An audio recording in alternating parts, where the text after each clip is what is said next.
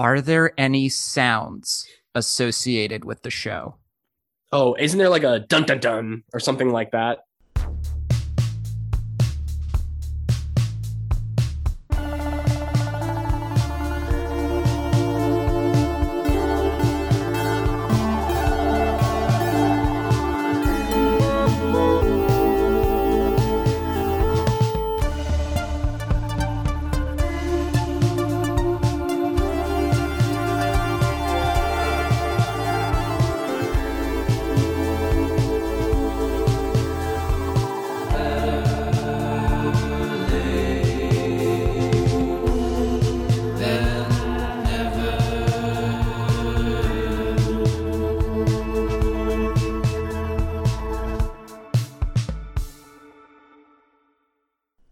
This podcast features explicit language and spoilers. Hello, and welcome to Better Late Than Never, a podcast where my guests and I expose ourselves to art that we have never seen before. My name is Dave, and I'm your host, and this week I am joined by regular guest Dan. Dan, hello. How's it going, Dave? Pretty well. This is a very special episode of this podcast. We had something else planned, but I set that aside because, well, let me set the scene. Dan, you and I are friends, correct? Correct. So, peeling back the curtain a little bit, the two of us were hanging out as friends do, watching a movie, as friends do, when, seemingly out of nowhere, you turned to me, you looked me in the eye, and you said something. And that thing that you said to me was arguably the most shocking revelation I have ever heard from anyone in my entire life. Would you like to tell the audience what it was that you told me that day? Sure. I honestly forget how it came up. It didn't come up at all. You just there must have been something that prompted me. You just said it. Yeah, I don't know what inspired me. I'll put it that way. I was just like, oh, I have never seen any episodes of Law and Order before. What? Well, I believe what I actually said is, what do you mean by that? What do you mean by that? What do you mean? What do you mean you've never seen Law and Order? What do you mean? Yeah, I guess it's strange because I suppose I consume a lot of like TV and like film media. Do you consume being alive? Like, have you lived on this earth over the past... I'm aware of the show. I just like never really decided to watch a full episode. You haven't watched any of it? Not one of the spin-offs? Not any of it? No, and I'm not even sure I've really like caught chunks of it. Like, it's obviously like I've like flipped past it or something like that, but I don't think I've even like watched like, oh, I'm just going to watch 15 minutes and then it didn't interest me and I turned it off. Like, I don't remember doing any of that. How did this happen? This show, Law and Order, is on all the time. There is no hour of the day where Law and Order in one form or another isn't playing somewhere. Well, I'll say that I'm like fairly deliberate with my TV choices. Now, that's not to say if I catch something that I already like and it's interesting that I will watch that. But I'm usually not just like, oh, let me find something random that's on. You've never just put the TV on in the background while you're doing your laundry? I won't say I've never done that, but like it's not something I like do. This is honestly the strangest thing you've ever said. Part of me thinks it's because it's like so universal that it just seemed a little dismissible to me. Like it was like, oh, it's just like a billion spin-offs. And like, it just seemed like, well, it's just like one of those shows that's just like on. And so it's not like something special that I was like, I got to watch this. But you never even thought about giving it a chance? You know what part of the problem is? That since I don't know a lot about the show, and I can speculate now or later if you want, but like, I'm sometimes hesitant to jump into the middle of shows that I'm not familiar with because I don't know if I'm like going to be missing something. And so like I like to start shows like from the beginning. Now that obviously was different when I was a kid, but like especially now with like how TV is often structured, Yeah. like I just never, was like, oh, I gotta like, because I watched The Sopranos late in life, which is, by the way, you shouldn't be giving me any shit because Dave, the guy who runs this podcast, hasn't watched The Sopranos. Let me tell you something. Arguably crazier. Let me tell you something. Yeah, I really need to catch up on The Sopranos. It is 100 billion times stranger that you have never seen a single episode of Law and Order. It is like on a par with saying that you have never had a glass of water to say that you have never seen Law and Order. Like it boggles the imagination. Well, if there was a comment section, I'd be curious what the audience thinks. Scarcely comprehend this right now. So anyway, after I, was revived and picked up off the floor, I said, fuck whatever it is that we were planning on doing. We have to record an episode on this right away. And so that is what we are doing right now. I threw out our normal format because this is going to just be a very particular special episode because fuck what we normally do. This is, I can't even think straight. But what I've done here for you today, Dan, is I have created a list of questions about the television program Law and Order to explore a little bit about just how much you may or may not know about the show. Okay. And after we're done, we can, have our normal kind of discussion and you can tell us anything else that you may or may not want to get down before we go into the watching and the usual stuff. But these are some quick, kind of like trivia questions that I've just thrown down here that I want to ask you. Okay. I'm ready. I love trivia. All right, cool. So let's begin. Dan, what is the show about? Well, even from the title, I assume it's about like cops solving cases. Yeah. And then maybe putting people in jail or finding out they didn't do it and letting them off. Okay. What are the people represented by? You mean like lawyers? I actually don't know. I understand the question, maybe. Okay. Is that what you meant? We'll pass. Okay. We can pass that question. Who is on the show? And you can answer either in the form of characters or actors. Well, I know there's lots of versions of this show. Mm-hmm. And I'm pretty sure I would like recognize certain actors that are on the show if you were to be like, hey, A, B, or C. Because I'm like, I can like picture some things, but I like off the top of my head, I'm not sure. I mean, like part of me wants to say Michael Chiklis, but that's like, I think that's the Shield. So I think he's not on the show, but that was like an instinct. But yeah, I feel like there's like one guy that I like really know is on the show, but I like can't think of his name. Can you describe him physically? He's like, I'm bad at this in general, but like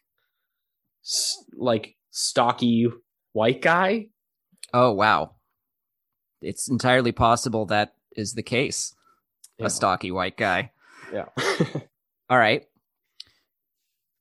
Where does the show take place? Oh, I don't know that. Chicago? I'm that's a guess. I don't really know. Okay. What is the formula? Oh, see, this gets into like if I wasn't sure if the show's episodic. Well, let me preface this then. Is the show serialized or episode of the week?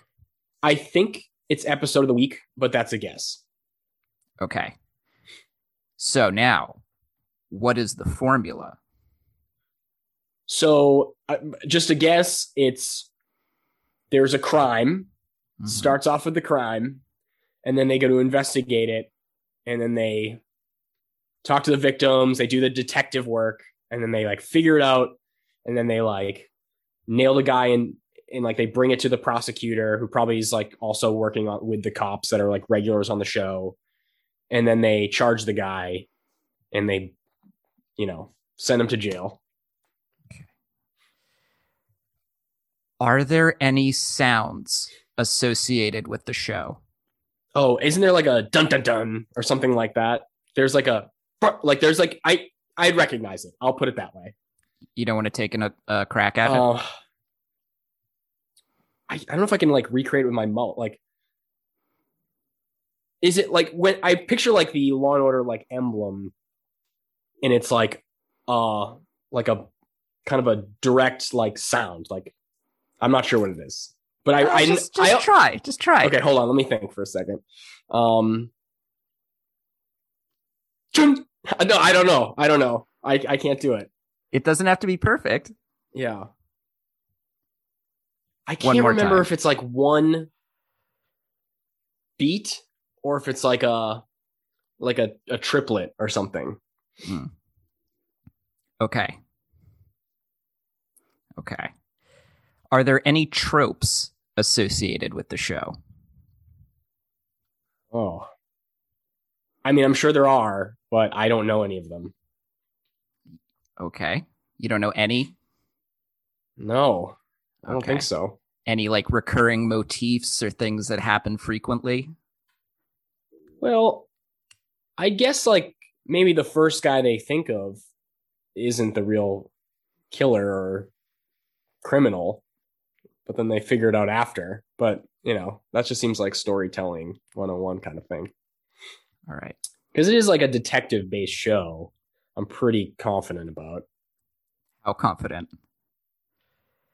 Well, I mean, it's either about cops or about lawyers, but my guess is it's about both. Okay. How does Law and Order get its ideas? Oh, I don't know. Do they use real cases? I just figured since there was I know there's like, it's like a really, like it's been a super long running show, if not like the longest. And I assume they're just like random writers just come up with random stuff all the time. But well, yeah, I never really thought about that. If they did use real cases, is there like a particular phrase that might be associated with doing that? Oh, I mean, like borrowing, fictionalizations. Okay. Now we're gonna ask some more meta questions here. I guess that was a meta question, but yeah. How long has Law and Order been on TV? Oh, it's. I know it's been a long time. Like 30 years. All right. Well, I'm not even going to wait for a part 2 on this because I want to shame you on some of the fact that you've never seen this show. So, Dan, the original series of Law and Order, and we'll get into the fact that there's more than one, ran from 1990 until 2010 for 20 seasons and 492 episodes. I think my 30 years is a pretty good guess then. Now, Dan, how many Law and Orders are there? Oh, I know there's a Special Victims Unit, and maybe multiple. And there's a regular one. Again, this is a guess. I just know those exist because I know that SVU is really popular. And SVU again stands for Special Victims Unit, I think. Okay. Yeah. Okay. Yeah. That's correct. Yeah. What does Special Victims Unit mean? I know it's like sex crimes and stuff like that. Yeah. Okay. Yeah. I'm guessing there's about 4 different versions of the show around that. Okay. 4 is your guess? Yeah. I mean, part of me is like, oh, I bet there's like they do in different cities and stuff like that. But like, I think there might be a Miami version. I don't know. I'm going to answer it for you right now. Including the original flavor, there are 7 spin-offs Oh, wow. There's SVU, Criminal Intent, Trial by Jury, LA, True Crime, Organized Crime, and the yet to debut Hate Crimes. Oh. Do they all have Law and Order in the title? Or are they just okay? All right. Law and Order : Yeah. name. There was also the TV movie Exiled, Law and Order Exiled, and Dan, 5 video games. Oh, no, I didn't know that. Neither did I. I actually am not sure what a Law and Order video game would look like. Probably really boring. So now for the last few questions, we're going to focus on SVU for a second. Okay. So we already established what SVU stands for. How, Dan, is SVU different? The only thing I thought was different was that they're focused on sex crimes. But I feel like it's the same format otherwise. Okay. Who is on that show? Oh, no idea. Either characters, actors, got nothing? Oh, you know what? I remembered someone who's on the show. Is Ice-T on the show? Or Ice Cube? Fuck. Which one? Oh, God. One of them is on the show. It's Ice-T. It is Ice-T. Yes. Nailed it. Well, let me also ask you, Dan, what do you know about a character called John Munch? Nothing. I don't think I've heard the name. Well, do you remember a show called Homicide: Life on the Street? Oh, yeah. It's a great show. Well, so the actor Richard Belzer played I know him. he played a detective on that show called John Munch. After Homicide ended, Homicide and Law and Order had a couple crossovers over the years. And so John Munch appeared on those crossovers. And then after Homicide ended, John Munch, the character, was imported onto SVU, where he continued playing that character. Oh, so it's the same universe. It is the all Law the and same. Order, the Law and Order TV universe. Yeah. John Munch has appeared, or I should say, Richard Belzer has appeared as the character of John Munch in 22 seasons of TV, 7 of Homicide, 15 of SVU, making him the second longest running primetime live action character of all time. It's a good gig. Yeah. He is behind only Mariska Hargitay, who plays Olivia Benson, who is the main character of SVU. Oh. 23 seasons. As of this recording, 502 episodes, 517 if you count crossovers. Man, that's incredible. That is a good gig, is it not? Yeah. Could have some stamina. Oh, she's been playing that character since 2001. So that's all I had for questions, Dan. Did you have anything you wanted to get across that you think you know about Law and Order? Yeah, I think there's one thing I know about the show that I think is famous about the show. Okay. And I feel like I learned it in like a South Park episode or something like that. So now I'm actually questioning myself. Either they say the word or show a male butt. I can't be just saying ass, but maybe it is. There's something like that in a Law and Order that was like scandalous at the time and like sort of broke ground for TV. And I think that's a thing of trivia that happened in Law and Order. We can look that up, but I believe you are thinking of NYPD Blue. Oh, you might be right. Yeah, I don't think I know the difference between those shows. Okay. I've never seen that either. Yeah. That sounds about right. Yeah.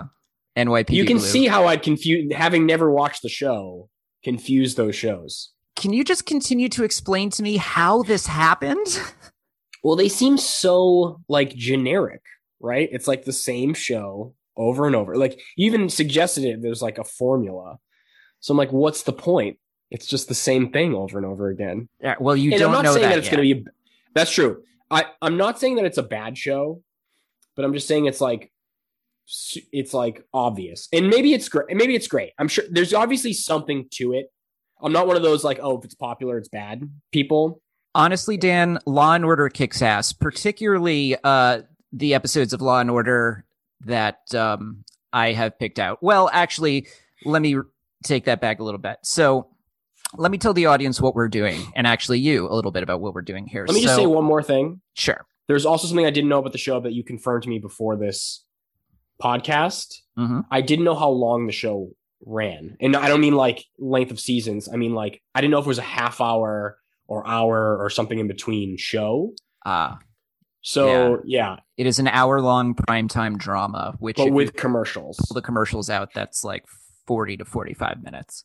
Okay. I think that also sort of like dissuaded me somewhat from watching it just randomly.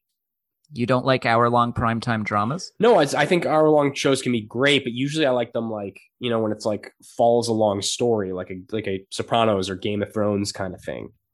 Like usually if I want like episodic TV, like I just want like a quick 30-minute episode because I'm just like, you know, it's popcorn, right?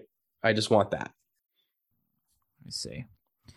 Well, to explain how we're going to be dealing with this show, we're not going to be watching the whole thing.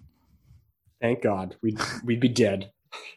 Honestly, because I watched so much TV in my day, there was probably points in time where I'd seen like almost every episode, but they just kept making them. So those days are long gone. But I wanted to pick out episodes that weren't necessarily the best per se, but were representative of what the show was and representative of what the show was across a few different eras of the show. Because as it's been on for so long, it's gone through multiple different casts, multiple different, eras.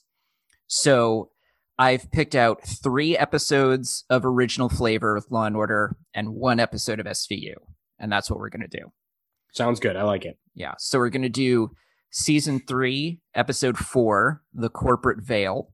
Oh. Season 9, Episode 1, Cherished. Season 14, Episode 23, Caviar Emptor. And SVU's Season 5, Episode 20, Lowdown. Oh. Yeah. And so we are going to go watch those, and then we're going to come back and find out, 1, whether or not anything that you said about the show was accurate, or 2, what you thought of Law and Order after missing the entirety of it all this time, which again, Dan, what the fuck? Sorry. Oh. Yeah. All right. Any last thought? This is your last chance to get something down on record before we go watch it. I'll say that I think I'll enjoy it reasonably enough.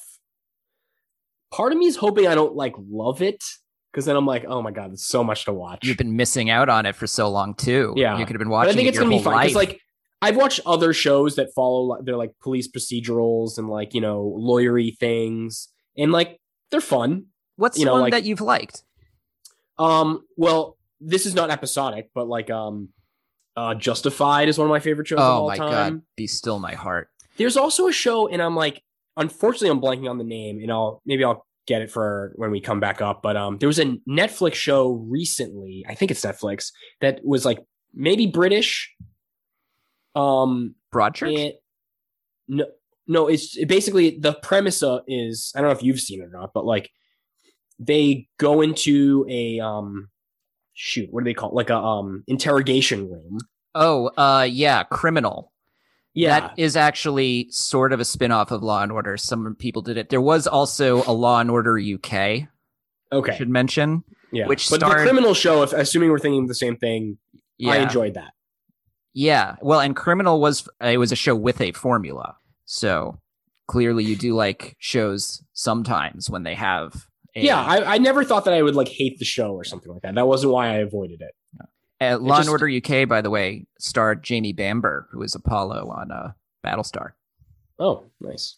I'm going to guess there's a lot of, I mean, we won't necessarily figure this out for a 4-episode run of this, but I'm guessing it's one of those shows where they could have a lot of guest stars and like maybe celebrity guest stars occasionally.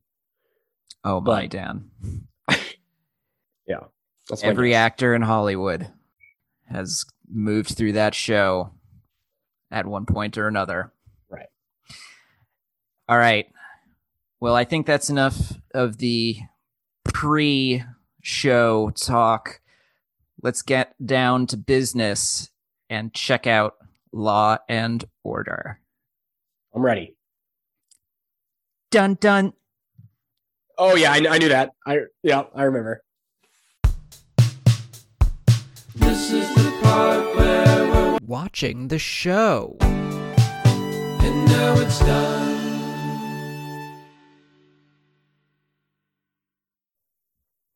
Okay, and we are back to this cursed production of Better Late Than Never. Oh my God. So much like an episode of Law and Order, this episode of the podcast took a lot of twists and turns. Where we started had nothing to do with where we ended up. But we still managed to pull something together. Yeah, I mean, if I didn't basically have to watch these episodes, I don't think I would have, because it was so much effort just to watch 3 episodes of Law and Order. Yes, yes, indeed. Sorry about that. I didn't realize it was going to be such a struggle. But so to pull back the curtain a little bit, what turned out happening was I had picked 4 episodes for you to watch, 3 of original flavor Law and Order and 1 of SVU, because I felt that these were really good, really representative episodes of the show. I had looked in advance to confirm that Law and Order was available to stream online, and I thought, great, we're going to be able to do this. What I did not realize, however, was that only particular seasons of Law and Order are available to stream online. Or I should say, particular seasons of Law and Order are available to stream for regular plebes like us, because some of them can be streamed provided you are signed up to like Fubo or Peacock or all these various and sundry stupid ass streaming services that cost like $70 a month to be a part of. So we spent like 2 hours trying to get the episodes we wanted. Yeah, it wasn't like we were just looking to like just stream them for free either. We were like, okay, let's just go buy the episode on Amazon Prime or YouTube or iTunes. And no, you couldn't even buy them if you wanted to. Yeah, they just straight up weren't there. And so we ultimately went ahead and just did different episodes, and we wound up doing 2 regular Law and Orders and 1 SVU, and we got the SVU we wanted. And the episodes we did were fine, and we'll talk about those in a second, but I just want to say, you saw perfectly ordinary episodes, and that's good. You know, these episodes that we saw can be said to be perfectly representative of the show in general. However, this show, like all shows, had a golden age. You know, whether serialized or not, and I think you have now discovered that Law and Order is not a serialized show. It did have a peak of quality, and I think a lot of people will agree that the peak of quality came with a certain cast, and so the platonic ideal of a Law and Order episode has a particular set of characters. And in my opinion, that would be Jerry Orbach as one of the detectives, and either Benjamin Bratt or maybe Jesse L. Martin as his partner, Essie Patha Murkerson as their lieutenant, and then definitely Sam Waterston as Jack McCoy prosecuting the case. I definitely saw him in an episode, and I definitely, once I saw him, I was like, oh, I know he was in Law and Order. Yes, you did catch Sam Waterston in an episode, but at that point he was serving as kind of the older, wiser, advising district attorney, not as the ADA trying the case. He had moved into a different role at that point. What you really... Right. I just have a sidebar, especially, it really struck me with Sam Waterston, especially. But I don't know if anyone else has noticed this, but so watching like some various timelines of Law and Order now, have you noticed that their casting is very eyebrow centric? Actually, no. I mean, so like you got Sam Waterston, amazing eyebrows, right? Oh yeah. Chris Noth, is that his name? Noth. Yeah, Chris Noth, right? He's got some quality eyebrows there too. It's almost like a younger Sam Waterston eyebrow in the making. I see it. And even Richard Belzer, I mean, he's got some quality eyebrows. It's a little harder to tell because he's probably never been seen without transition sunglasses on. But like underneath them, there's some real eyebrows there. Jerry Orbach too has some good ones. I mean, this is a good observation, Dan. Yeah, I mean that's the first thing I noticed. I mean, you should be a detective on Law and Order. Yeah, I think it's the small details, right? Yeah, it's good detective work. Yeah. I want to take a moment too to throw out too about Sam Waterston as Jack McCoy. The other thing about his tenure as the ADA is that there would be no particular person serving as his number two. It would just be any one of a revolving door of uncomfortably hot younger women serving as his assistant. Second ADA in all of these, starting with Jill Hennessy and then moving on to just always a much younger, much hotter, younger woman serving as the number two in the lawyer part of the show. It became kind of a joke. Okay. It's part of the formula. So long story short, basically what has happened here is that it's kind of like you've checked out episodes of The Wire, but you haven't seen any that feature Stringer Bell or Omar. Right. You know, and I know that's a serialized show, but it's just an analogy. Sure. I get it. Yeah. Yeah. So it's a shame, but we've done what we can. So let's get into talking about it. Dan, how did you feel about how your predictions worked out? You know what? It's hard for me to even remember what my predictions were. I don't think I was like wildly off, but like I certainly didn't get everything right either. No. Dan, do you remember predicting that Law and Order takes place in Chicago? Oh no, but so I knew that was like I knew it took place in different places, but it's obviously New York, and that's very clear from the start. I should have guessed New York. That's way more obvious. It's just also like it's a TV show, you know. It's probably was it actually filmed in New York? Mostly. I mean, parts of it, I'm sure, are not filmed in New York. Another thing I wanted to mention too was that the episodes that I picked out too, I picked one at least to feature an appearance from one of my favorite recurring characters, which is the government's clinical psychiatrist, who is Dr. Skoda, played by J.K. Simmons. Oh, okay, Law and Order being the first show that I ever came across J.K. Simmons. Oh, wow. I'm trying to think if I noticed J.K. Simmons. He wasn't on it because we didn't get those episodes. It wasn't. Yeah, okay. I was going to say, I feel like he's so on. I mean, another eyebrow casting right there. Yeah. I always loved him in this role, and so I'd always been like very interested in his career. And the fact that he's blown up in recent years too, I kind of feel like, you know, like I was into him before he was big. Yeah. Now, there's a lot of people on even just these 3 episodes that I was like, oh, I recognize that person. I had to like check. I had to like, you know, do some Google work to like notice where they're from. But they definitely cross over to a lot of other TV shows I've seen.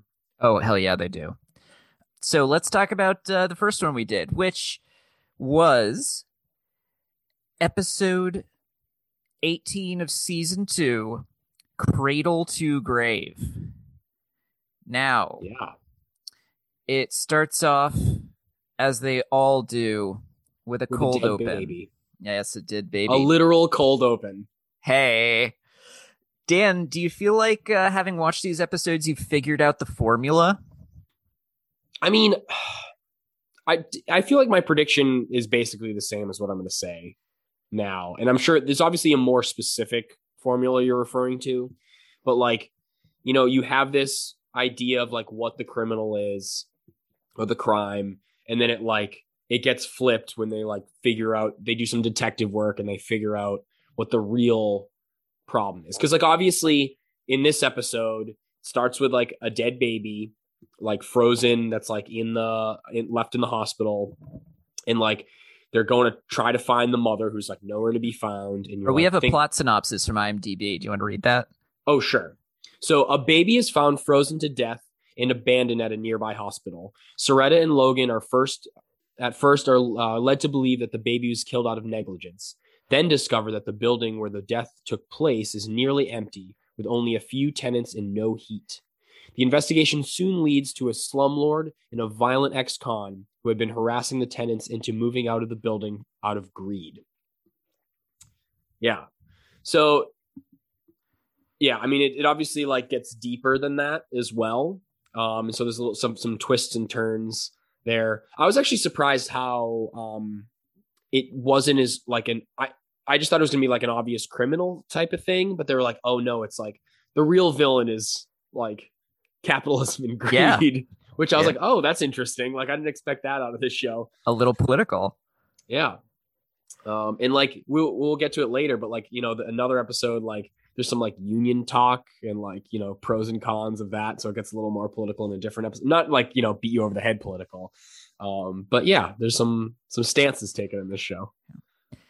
And also, I mean, even just from a, you know, broader sense, what you can generally say is that, all right, first half is the cops, second half is the lawyers. There's a cold open where they discover a body. First half is investigating it. They catch the guy by the end of the first half hour. The second half is the trial. And by the end of the show, they are usually dealing with something that has taken them kind of far afield of whatever the first opening crime is. Like a Simpsons episode. The opening scene isn't the same thing as what they're dealing with by the end. There's twists, you know. Also kind of predictable at this point in Law and Order, which will be more relevant to the next episode we do. If there is a guest star who is a famous person who you recognize, they did it. Oh, okay.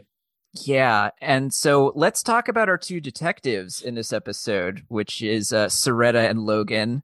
Did you recognize them? Paul Sorvino, I recognize like right away. I mean, I recognize both of them, but really Paul Sorvino. I mean, he's been a bunch of like, you know, Italian mobster movies and other roles like that.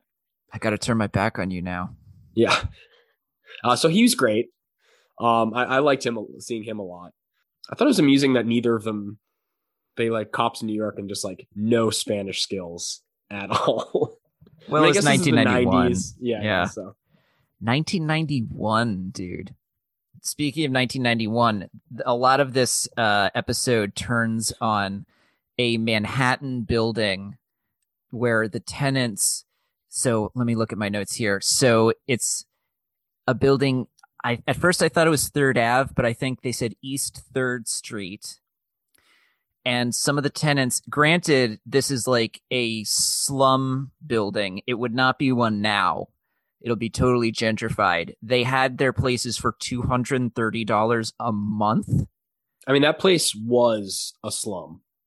Yeah, but like no wonder the lady was trying to drive them out. You spruce that place up, she could be making like $3,000 a month on those apartments. Right.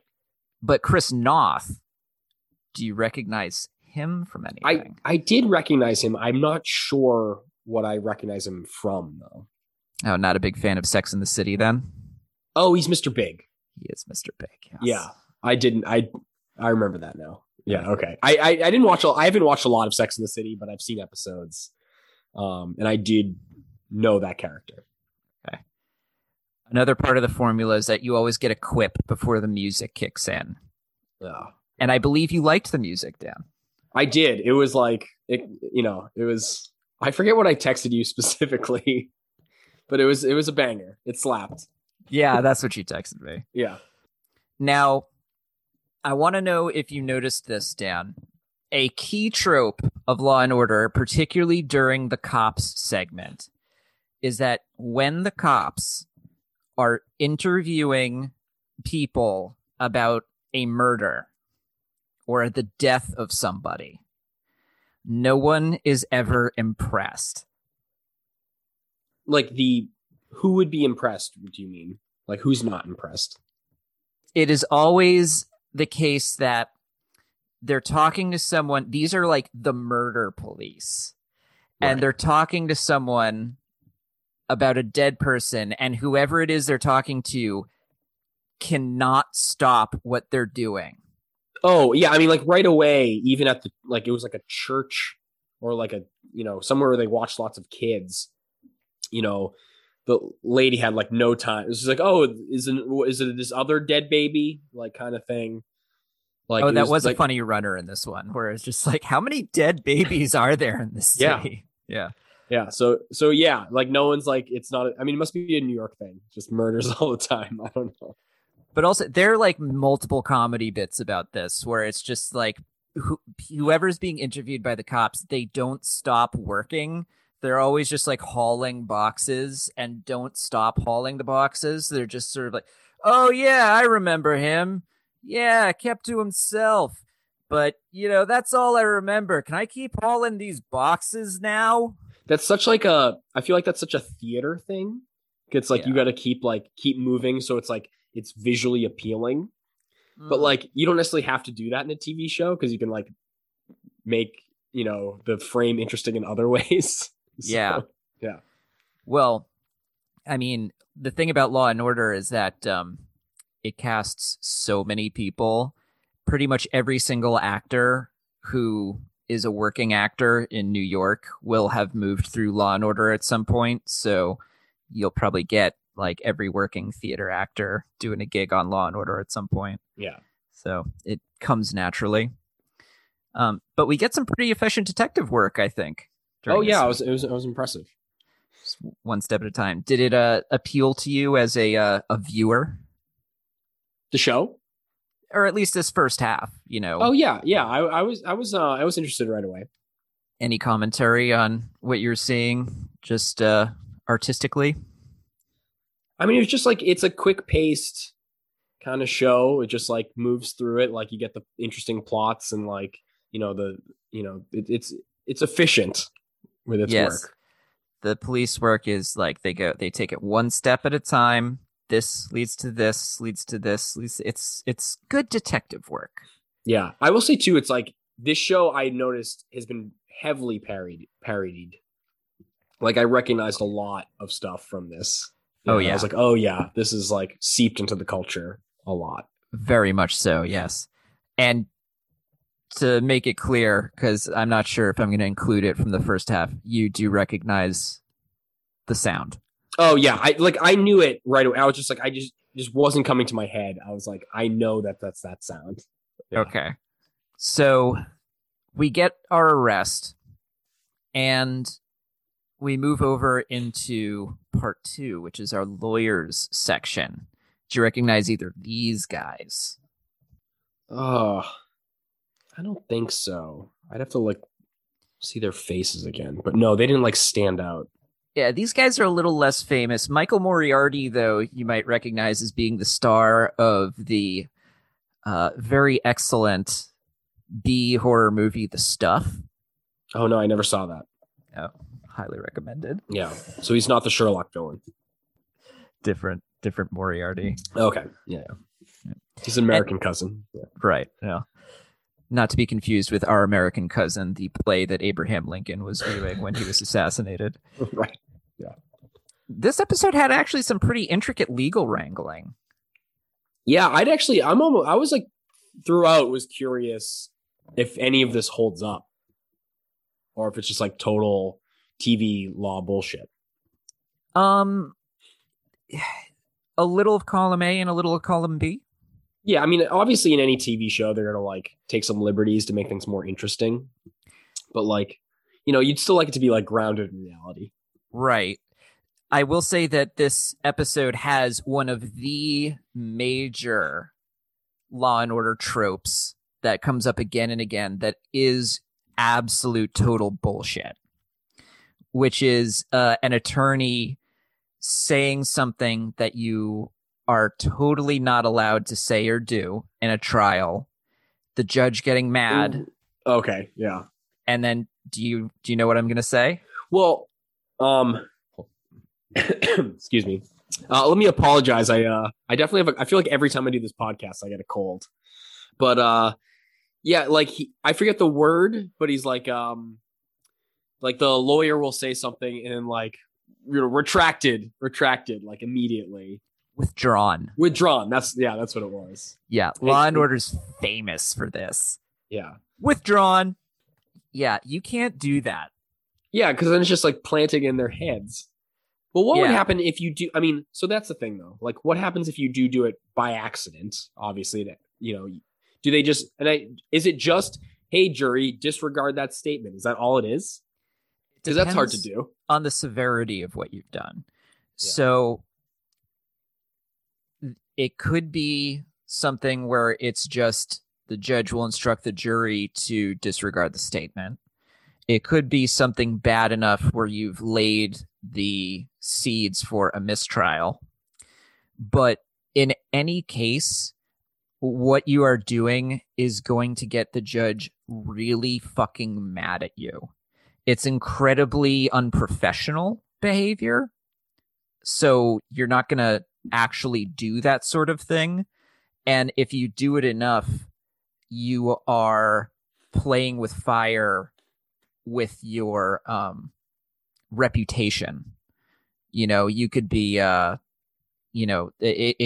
could wind up affecting your status with the bar, right, if you do it enough.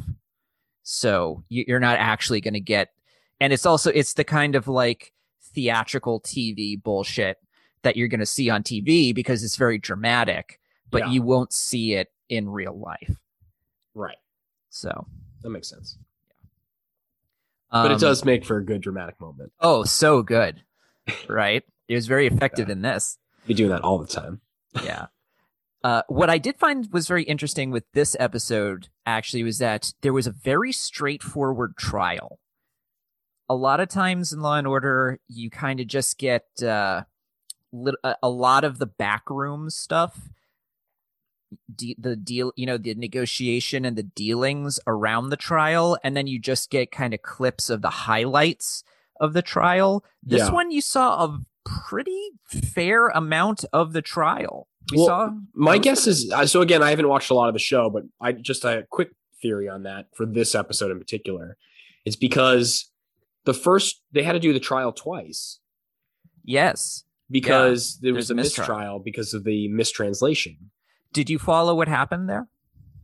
Yeah, I mean, I actually sort of missed the exact intricacy of like what was said differently, but I just know when the translator told the super, like when the super was on the stand and he said like if he was ordered or not to like turn off the heat or not, he like the translator mistranslated it.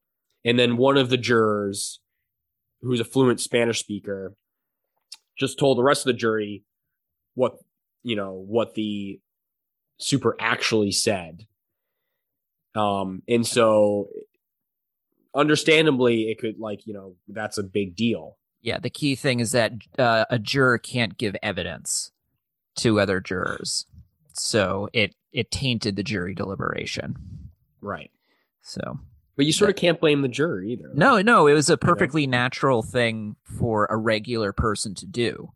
It's not his fault. Yeah, I mean, it's the translator's fault. Right. It's one of those things, The problem with a mistrial is that you would think it's no big deal because you just do it again. But trials are difficult things to do. People have lives and trials are difficult. They don't take place in 30 minutes like on a TV show. They're difficult, traumatic things to go through. People, they take months or years. People don't like doing them, and they might not want to have to go through that again. You're not sure if people could move away, or you might not get everyone back a second time. So, if there's a mistrial, you might not you might not get it the second time. So they want to try and take care of it some other way before having to try a second time. So they set up a sting to try and catch a crooked building inspector. And it's a good thing for them that this guy is like aggressively dirty. Right. Oh, yeah. I mean, he like literally just asks for it. I know. It's kind of funny. And so that all works out. They catch the dirty inspector and everything works out fine. This episode was a little strange. There was like a note at the end of the episode where they're like, and then everything worked out okay. And I thought it was weird because, it's a fictional story. So. Right. Does it matter? Yeah. A little bizarre for Law and Order, but that was the end of this episode. So what did you think? This is a very early episode. It's season 2 of Law and Order. So what did you think of this very kind of early days episode? I thought it was good. It was something to be like, oh yeah, if I was like looking for something on TV, I'd be like, I'd watch one of those. Yeah. That was fun. It was the show in a very pure state. Right. Also 1991. Jesus Christ. Yeah. And held up, Cool. Well, now we move on to season 18, episode 16, Strike. And this is like a whole new era with everything completely different. Not for nothing, cell phones enter the picture. Oh, right. In this, yeah. Which makes everything different. Do you want to read the synopsis for this episode? Sure. Detectives Lupo and Bernard investigate the murder of paralegal Frank Dresner, who was run over by a car while picketing during the strike of public defenders. CCTV footage leads them to Ted Sanderson, who was wrongfully convicted of murdering his wife and recently exonerated after 9 years in prison thanks to DNA evidence. There's little doubt that Sanderson was at the courthouse where Dresner was run over, but when no one is available to represent him at his arraignment, the presiding judge orders ADA Connie Rubirosa to step across the other side and represent him.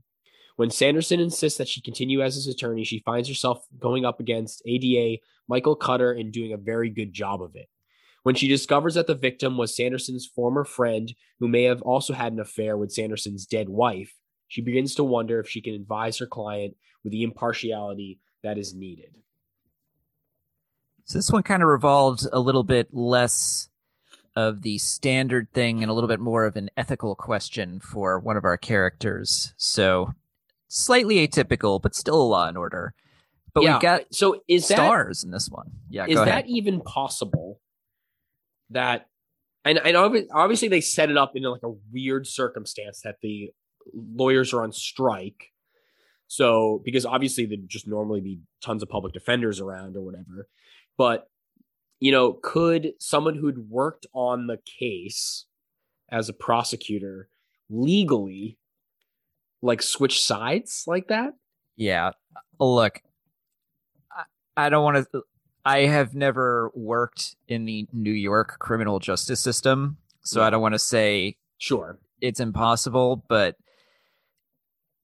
in my experience, that is one of the most outrageous things I've ever seen.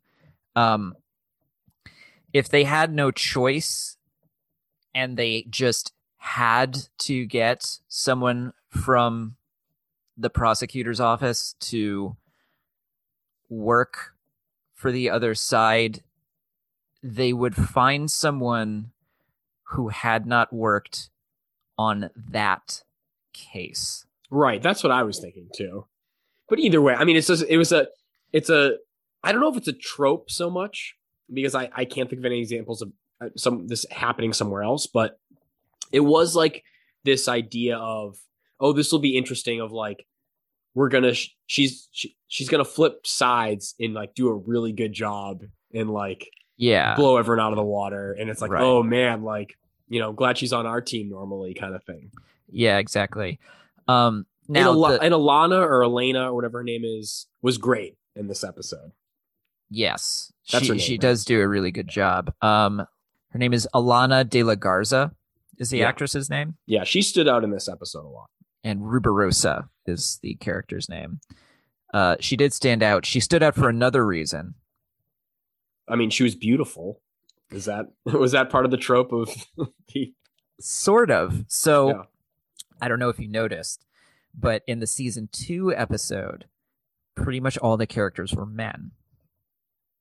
Oh, well, besides the bitchy building owner. Well, she was like a guest star. Yeah, She yeah, was yeah, like, yeah. But all the actual regulars are men, and that might have been accurate and gritty and stuff. But over time, they got notes from They people definitely on needed high some to be like, female. we need main some women on characters. this show. So among the people they brought in were Essie Patha Murkerson to be the lieutenant who ran things on the cop side, and Jack McCoy's revolving door of super hot assistant district attorneys who constantly were showing up. And so Ruberosa is just the continuing trope of hot lawyers Right. to be working on the order side there.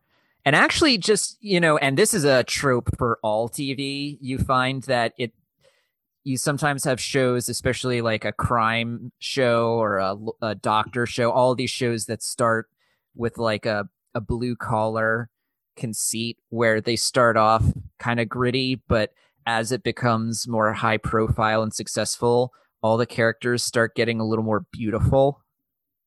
Oh yeah, yeah, that's a thing. I mean, that's Hollywood there from It's just TV. the natural evolution of shows, right? So you see here in season 18, everyone's just a little hotter, even the men. Oh yeah, for sure. And so, and everyone's more recognizable. So we had Anthony Anderson as one of the cops. Jeremy Sisto is the other one. I recognize the villain too. Yes, you did. Do you know where from? Not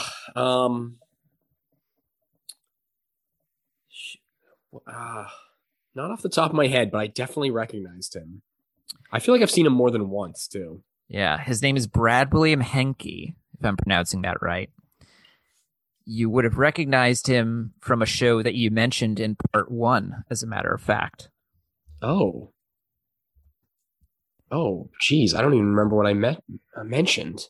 You mentioned Justified, where he played the dumb brother Right. from the Bennett family, Right. Yes. Coover. Oh, of course. Yeah. Yeah. Oh man, that's crazy. He does tend to play kind of big, dumb guys, right? Yeah, I can see that. He's also on Orange is the New Black, and Oh yeah, I watched that show, so that's probably where I've seen him from. I just IMDb'd him. I actually he was in Dexter. Oh, was he? I don't remember that. But coincidentally, after we were finished, I was flipping channels and wound up watching that movie Draft Day. Oh He's yeah. in that. Oh, that's right. Yeah. He's in Space Jam. Oh, that's too bad. Oh man. So yeah, he was good. Yeah, he is. So we had a little bit more detective work. I like how they had, I don't know if this was a deliberate kind of tease of CSI, but they have a bit where they're trying to figure stuff out about sand. And, they get the CSI people for the New York department, and they're like, can you figure anything out about the sand? And they're like, it's sand. Yeah. Although they do ultimately figure out it's golf course sand. Right. Which leads them to this exonerated ex-con, who's our guy, Brad William Henke, who's playing Ted Sanderson. Mm-hmm. He seems a little slow. You know what I mean? Yeah, I mean, I don't think he's like slow in these like mentally disabled sort of way, because he was actually very clever.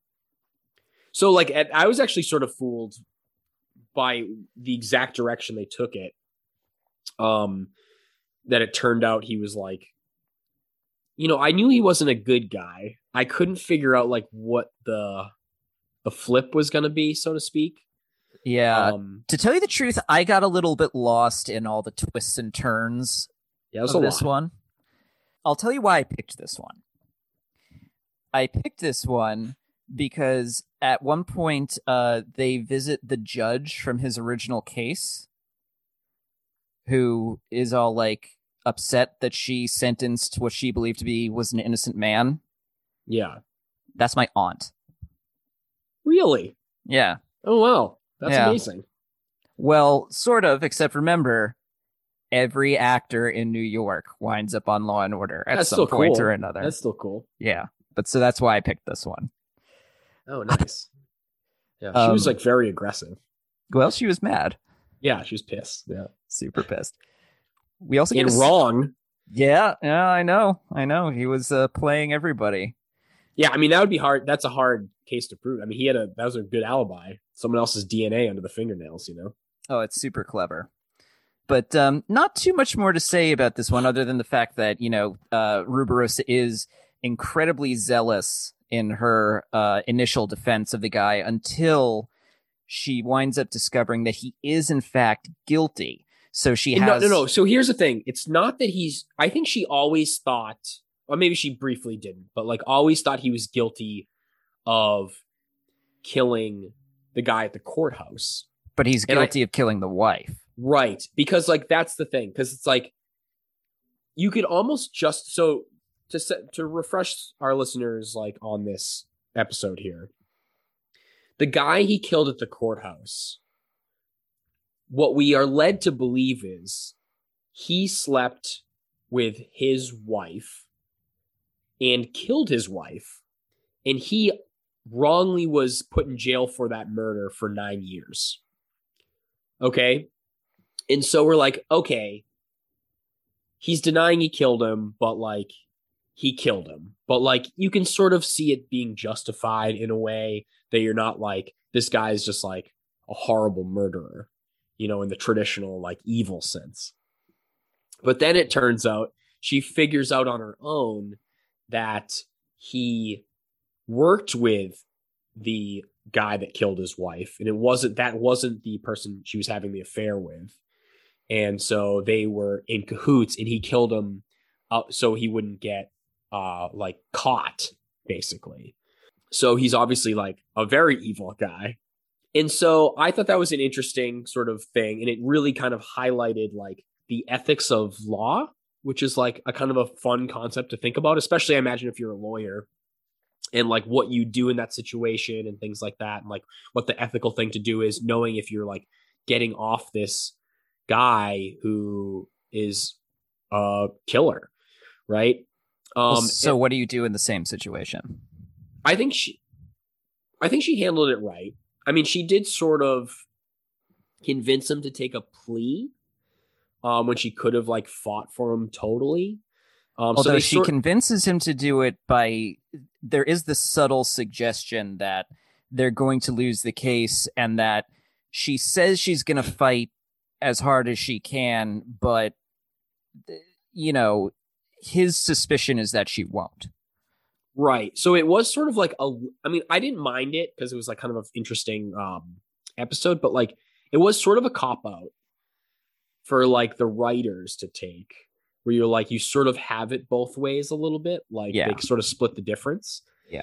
Because they didn't want to like let the murderer off, which would have been sort of the, most interesting, like, and really put the sort of like legal ethical question like in stark contrast, have like it weigh on her conscience. Yeah. And this sort of like it, I don't know why, but it sort of made me think of like how many there's like the Twitter thing, like bad legal takes.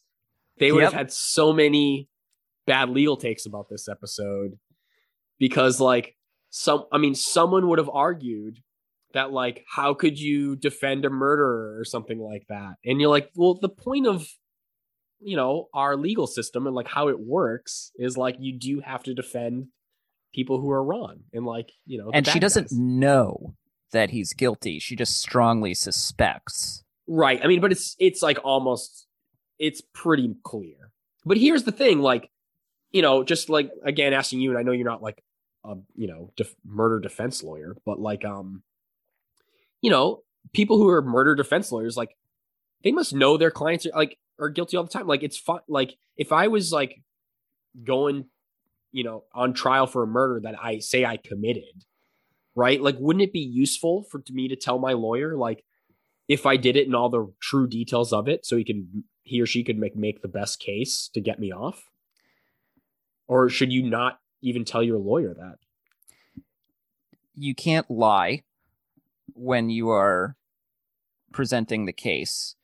But the point of our system is that everybody is entitled to a vigorous defense. Right. I mean, obviously, like, mob lawyers are real things, right? And they know their clients are guilty, right? Well, mob lawyers are, sometimes accused of engaging in unethical behavior. Well, sure. I don't mean the ones point, that are like... The point is that everybody is entitled to a defense. Even the guilty. Yeah. And the knowingly guilty. Like, right? You get represented, and you get represented to the fullest extent of the law. And again, I don't know.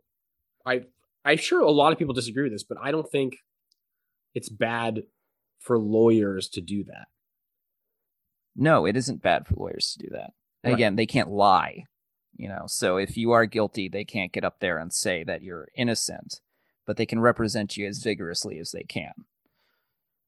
Well, so that's interesting. Like, so couldn't you just like ask the lawyer if he's guilty or innocent? No, because that's privileged. Well, right. So again, because I guess you don't have to prove innocence anyway, right? Right. Yeah. Okay. But yeah, I thought it was an interesting, like, sort of meta ethical question about, like, law and order, right? Aside from just like the interesting part of the case, like this kind of flavor of the week. Yeah. It's a slightly different episode, and it was not half bad, especially for late period. Okay. And so that leads us to a different form of Law and Order. Wow. Which what is a change. SVU. Yeah, I can see how this became a popular thing, but it's so ridiculous. And I don't know if this episode is representative, but it was outrageous. It kind of is. I picked this one because it made a strong impression on me. I remembered this episode since the day I saw it. Yeah. And I think you can understand why. Yeah, I said the first episode we saw, not dated. This episode, very dated. Would not be made today. No. Let's tell a lot people of what problematic Oh my God. content. Let's tell people what we watched. So, all right, you want to read this one? It's a short one. Okay, this is the SVU episode, season 5, episode 20, called Lowdown. When the death of a prosecutor is staged using information gleaned from a coworker's caseload, Novak endangers her career to obtain a confession. Now, Dan, that doesn't do it justice, first of all. This is a very silly episode. Yeah, I laughed a lot during it. Let's talk about SVU in general for a second. How do you find SVU to be different from OG Law and Order? Well, it's obviously about sex cases, which are more like titillating, and so there's like get into like more sort of outrageous territory with stuff like that. I mean, again, I only watched one episode of it. Mm-hmm. Does it surprise you to find that SVU remains extremely popular, whereas original Law and Order is no longer on the air? I didn't know it was no longer on the air, but it doesn't surprise me that SVU is popular because it's very like popcorny and like, just kind of fun. Where original Law and Order, again, not that it's like this like super deep show, but it definitely made me like, think more deeply about certain issues and things like that. And it like sort of tackled some like politicized problems and things like that. Where SVU is just like, okay, let's like have this like outrageous sex acts and like, kind of like interesting kind of characters and things that are like over the top. And like you can play into that and it's just like kind of silly and fun and like, titillating for everything. People like watching sex and violence on TV, right? This is like exactly what that is. Did you like Chris Maloney? Oh, yeah. Yeah. Everyone likes Chris Maloney. Yeah. Yeah. I mean, I recognize so many of these actors too. I mean, obviously Ice-T that we talked about. The football player, I recognized him. I was trying to figure out like who he was. Yeah, I don't know who he is. You know what it was? I recently watched a show on HBO or Netflix. It was called Jet. Anyway, it's okay. And he was on that. So I recognize him from that. I should have said earlier that the character of Lenny Briscoe from Original Law and Order was so popular as a mainstay of primetime television that there is a street in New York City called Jerry Orbach Street. Oh, wow. Yeah. They renamed it in his honor. One of the things that this episode and the things that happen in it, and actually some of the behavior in the last Law and Order episode that you saw might show you another trope of Law and Order, which is that Law and Order has been accused of being something called copaganda. Oh, I feel like that's a lot of cop shows, right? It is, but prior to Law and Order, most legal shows focused on the defense. So the defense attorneys were always the heroes. So like Perry Mason, Matlock, the guys defending the wrongfully accused. Right. They were the good guys. But starting with Law and Order, and basically since Law and Order, it's the prosecutors who are the good guys, and the defense attorneys are these sleazy, underhanded bad guys who are using these goddamn like rights to get in the way of justice. That was very obvious in the strike episode. Yeah, remember when Anthony Anderson used the that little clever trick? Oh, actually, I was not even thinking of the strike in both episodes, but I was actually thinking of the one that was representing the slumlords. He was the real like weasel. Oh yeah. Well, so anyway, SVU gets really bad with this over time. Chris Maloney, in particular, is he pushes the boundaries of the things a cop should do quite often, but it's always because these sex predators, Dan, are real scumbags, and they're always hiding behind these goddamn rights all the time, that they just gotta find these clever ways of getting around them, Right. It's really easy to like kind of push that when it's like a sex offender or like rapist or something. It is, isn't it? Well, so anyway, let's talk about this episode. So right off the bat, you can tell it's a little bit more sexual. Right. We got prostitutes right away. We have, and I quote, this is not me saying this, but tranny prostitutes. Yeah. So that like right away. There's a lot of language in this episode. We get tranny a lot. I believe the term he, she's is used. Yeah. Interestingly, though, in this episode, it's used largely to refer to transvestites.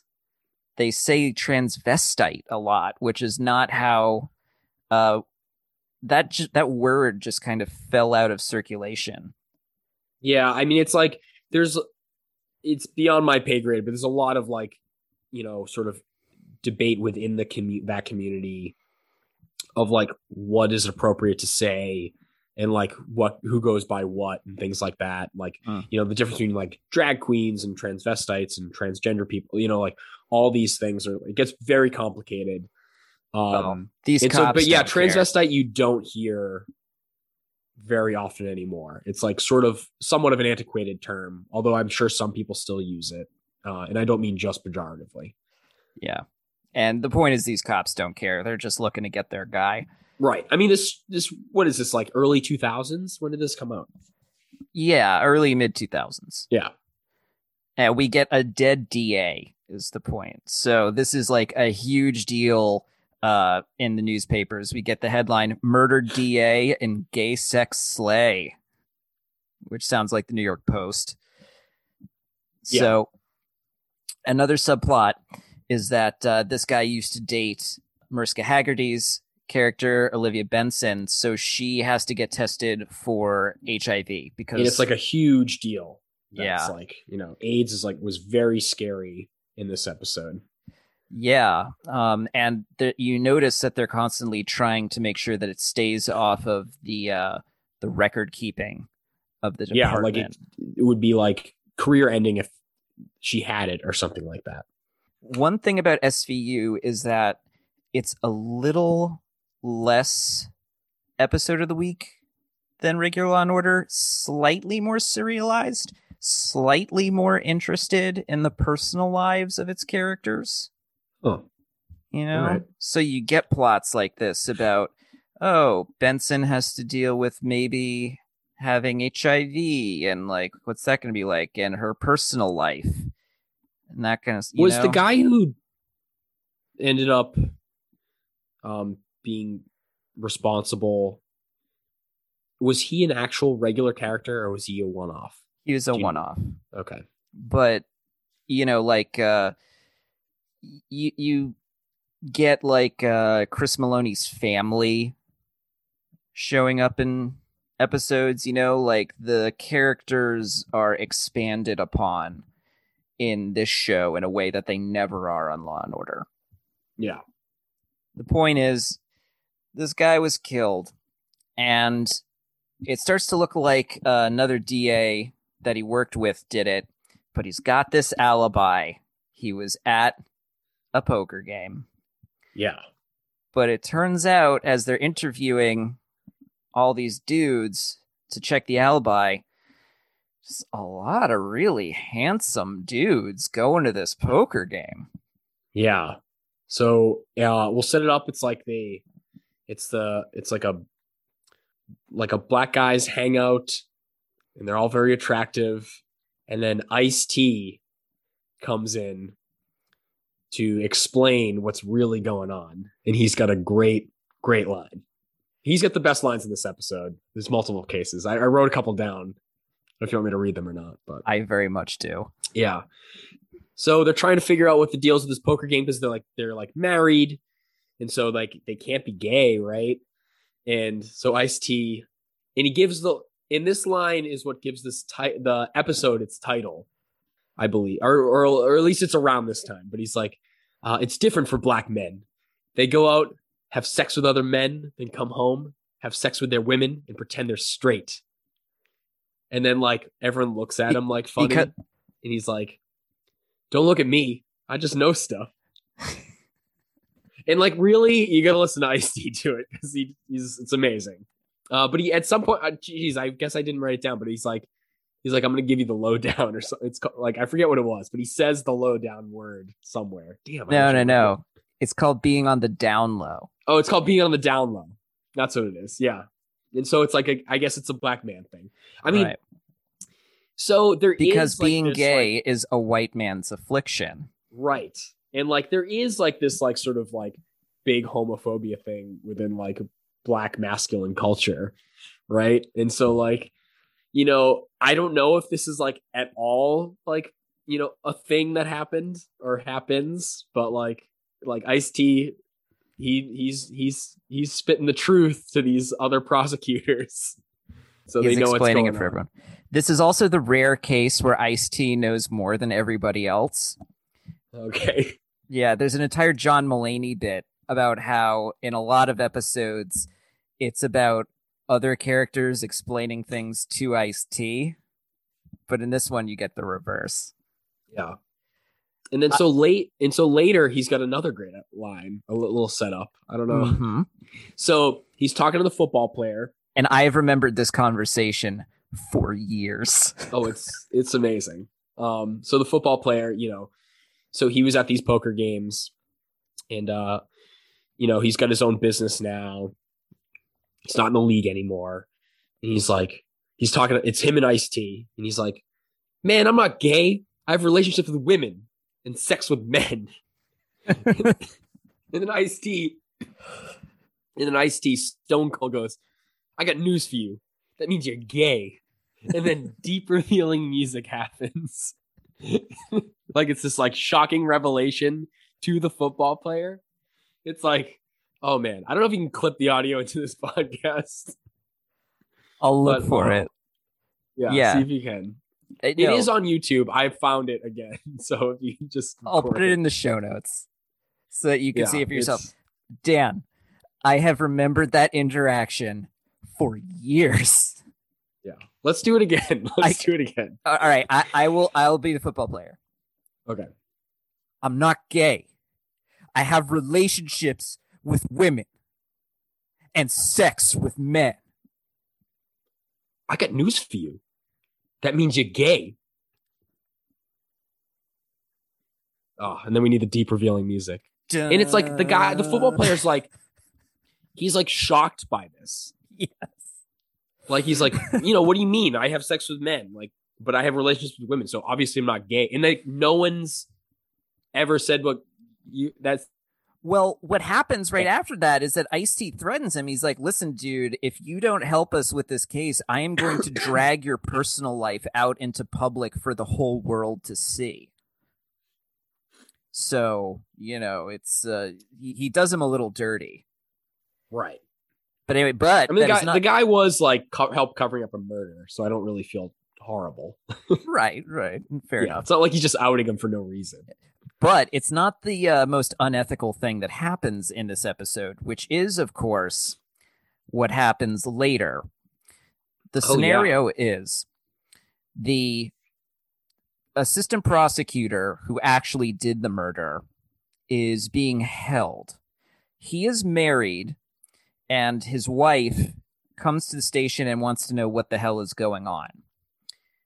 They are not allowed to tell the wife what is going on because a lot of it revolves around these people's personal medical status, such as their HIV status.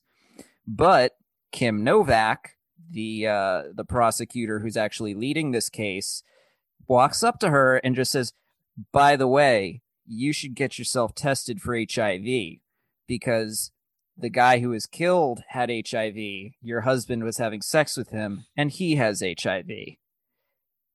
And that is an unbelievable ethical violation. This is like that thing I was telling you about Withdrawn, taken to but here's the thing, though. Yeah, but here's the thing. They do treat it like it's a big deal. They do, but she still gets away with it in the end. No, that's true. Yeah. It was another kind of cop out. She could really be disbarred for what she did. Yeah, but it does raise an interesting ethical question again, because it's like, how could you not tell someone that you're not allowed to? No, I know you're not. But like, just for a regular so as a just a person watching this episode, you like want to take her side, right? You're like, she could save this woman's life, or whatever. It's not her place. No, I understand, but like, you understand why it's like makes an interesting ethical question for somebody. The guy's doctor would have the same ethical question. It's just these are the laws exist for a reason. You have to follow them. You are an officer of the court. You can't let your personal feelings make these decisions for you. Otherwise, there's chaos. And she suffers essentially no consequences for this. And, this doesn't exist in a vacuum either. Like if the whole episode turned on her dealing with the fallout of what she'd done and she suffered some kind of consequence, that'd be one thing. But like, in Law and Order, these lines are crossed regularly and they constantly get away with them. Right. So that's a little bit more of what I'm talking. And that's why the show is kind of propaganda, because you watch it and you're like, well, in the end, she did the right thing and she got away with it. So, it cumulatively, the show really stacks the deck. Yeah, I mean, I don't think that's like the most egregious of things, but like, Well, I mean, it's not, to the tell that to the bar. well, sure, but I mean, like for propagandist purpose, I'm talking about, like, well, you know what I mean? Like, it's not like planting evidence or like, just doing it because she wasn't like trying to do it to get the bad guy. She was doing it. It did wind up being very helpful for her case. Sort of. I mean, yeah. I mean, I guess because the wife convinced him to take that deal, but it was interesting that they chose to write it this way. What was the language that she used to convince her husband to take the deal? Was it just about like her and her kid wanted to like live a normal life and they didn't want it to like be in the news, right? Yeah. Well, so she comes to him and she says, I can forgive you for everything that you've done. The fact that you've given me HIV, the fact that you've killed this person, that you've lied to me, I can forgive you for everything. But what I won't be able to forgive you for is if you take this to trial and make a public spectacle of all of this. I need you to admit what you've done and take this plea deal. And the specific phrasing of what she says then is, I'm asking you to be a man. Oh, I mean, within the context of what we're talking about, that's very loaded language. That is loaded. I didn't notice that at the time because it's like such a common sort of phrase. And I'd be curious if the writers were trying to like kind of layer that. Oh, come on. Loaded up. I mean, they must have been, right? Yeah, I guess. But I didn't notice it at the time. That's interesting. Yeah. Definitely very loaded. Yeah. Yeah. But it was also interesting, like, aside from like the salacious, it's not like really a deep, thoughtful treatment on like,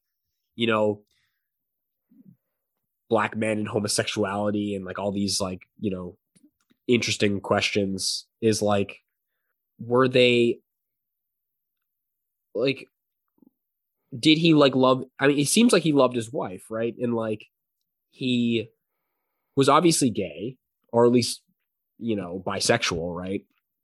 And like he had sex with his wife and like she didn't want to believe that he was gay at all, like, and so it did kind of like raise the question to me just in my head of like, how love has like different forms and things like that. And like, I don't know, that was kind of just like an interesting side. And again, it's not like the episode it really explored this, but I was like, oh, that's kind of an interesting, like thoughtful thing that you could explore in like a deeper way if you wanted to. Yeah. They did a fair amount in the 45 minutes that they had. Yeah, I mean, I think really they were just trying to get across that these guys were all kind of frauds in terms of their like relationships with the women. It seemed like what I think it was is, and this will bring up kind of one of the last things about Law and Order that is a trope, is I asked you in the first part, how did they come up with their ideas? And none of the episodes that we did is really very representative of this, but the thing that Law and Order is famous for doing, and the phrase that they are famous for using in their advertising is, they take stories that are ripped from the headlines. So, I mean, I did notice in the show they say these are not based on real events, though, right? They have to say that. Yeah. So they'll change them just enough. So in the early years of Law and Order, you would get stories that are just like one for one famous thing that's just been on the news. It's just like, here's the OJ case, here's the Menendez brothers. As the show went on a little bit later, they started tweaking that a little bit where they would be like, okay, here's, a Britney Spears story, but then they would use that as like a trick where it's like you think you now know the story, but then they would like tease it somehow so it goes in a different direction that you're thinking it's going to go. Right. But it's still the same idea where like they're going to rip something from the headlines. And in fact, in 2004, they even got sued for libel by someone because they hewed too close. So, that's why they won. Do you know if they won the case? It was settled out of court. No. So, You can take that as a win or a loss, depending on how you view that. But with this, something like the phenomenon of black men being on the down low, that's not something that is ripped from the headlines, but it's something where like the writers' room heard about this thing and they were like, well, this is something we could build an episode around. And that's how you get this episode. Yeah. But I mean, at some level, isn't all writing like that? Fictional writing? Sure, but there's kind of a Law and Order is formulaic in a way where like you can just like really see how a Law and Order episode was born. Yeah. Yeah, it makes sense. Yeah. So anyway, well, I think we've covered it pretty well here. Do you have anything else you want to say about the shows that we watched or about the show in general? That's probably, I mean, I gave most of my big thoughts. Okay. Yeah. Well, so what did you think of it? Did you wind up liking it in the end? I did like it. And I wasn't surprised that I liked it. I think I liked it a little more than I thought I would have, but not like, I wasn't like, oh my God, this is like the best show ever or something. But it was like, yeah, this is like a fun show, which is like sort of actually what I thought. I mean, at some level, it's just more degree of, if anything. Which one did you like more, original flavor or SVU? I like the original flavor better. And again, I watched 2 episodes of that and only 1 episode of the SVU. But I did find SVU like fun, like it was more enjoyable in a different way. It's more so like I can see being. I mean, it was kind of fun, like just like the line reading and some of that, and it was like ridiculous. It's got Ice-T in it, right? Yeah, it was like kind of fun in a way. Yeah. It's a little more shocking, So like, yeah. I can see that being appealing. Yeah, definitely. I mean, SVU has good episodes. I've liked SVU as well. I would say if you have any interest in watching more Law and Order, find yourself some episodes that feature that classic lineup with Jerry Orbach and Sam Waterston, because those are peak Law and Order. Those are the best ones. Okay. So if you can find anything in the seasons from the episodes I picked out here, you want seasons like 6 through 12. Those are the really, really good ones. Nice. Yeah. Well, in that case, I think that's all we've got for this time around. I'm really glad to have finally introduced you to Law and Order, because once again, Dan, the fuck. Yeah. All right. Well, if anyone out there has any comments they'd like to make about this or any other episode, please reach out to us at betterlatethanneverpod@gmail.com or tweet at us at betterlate_pod. Dan, great to have you. Thanks for having me, Dave. And we will catch you all next time. Peace. Dun dun.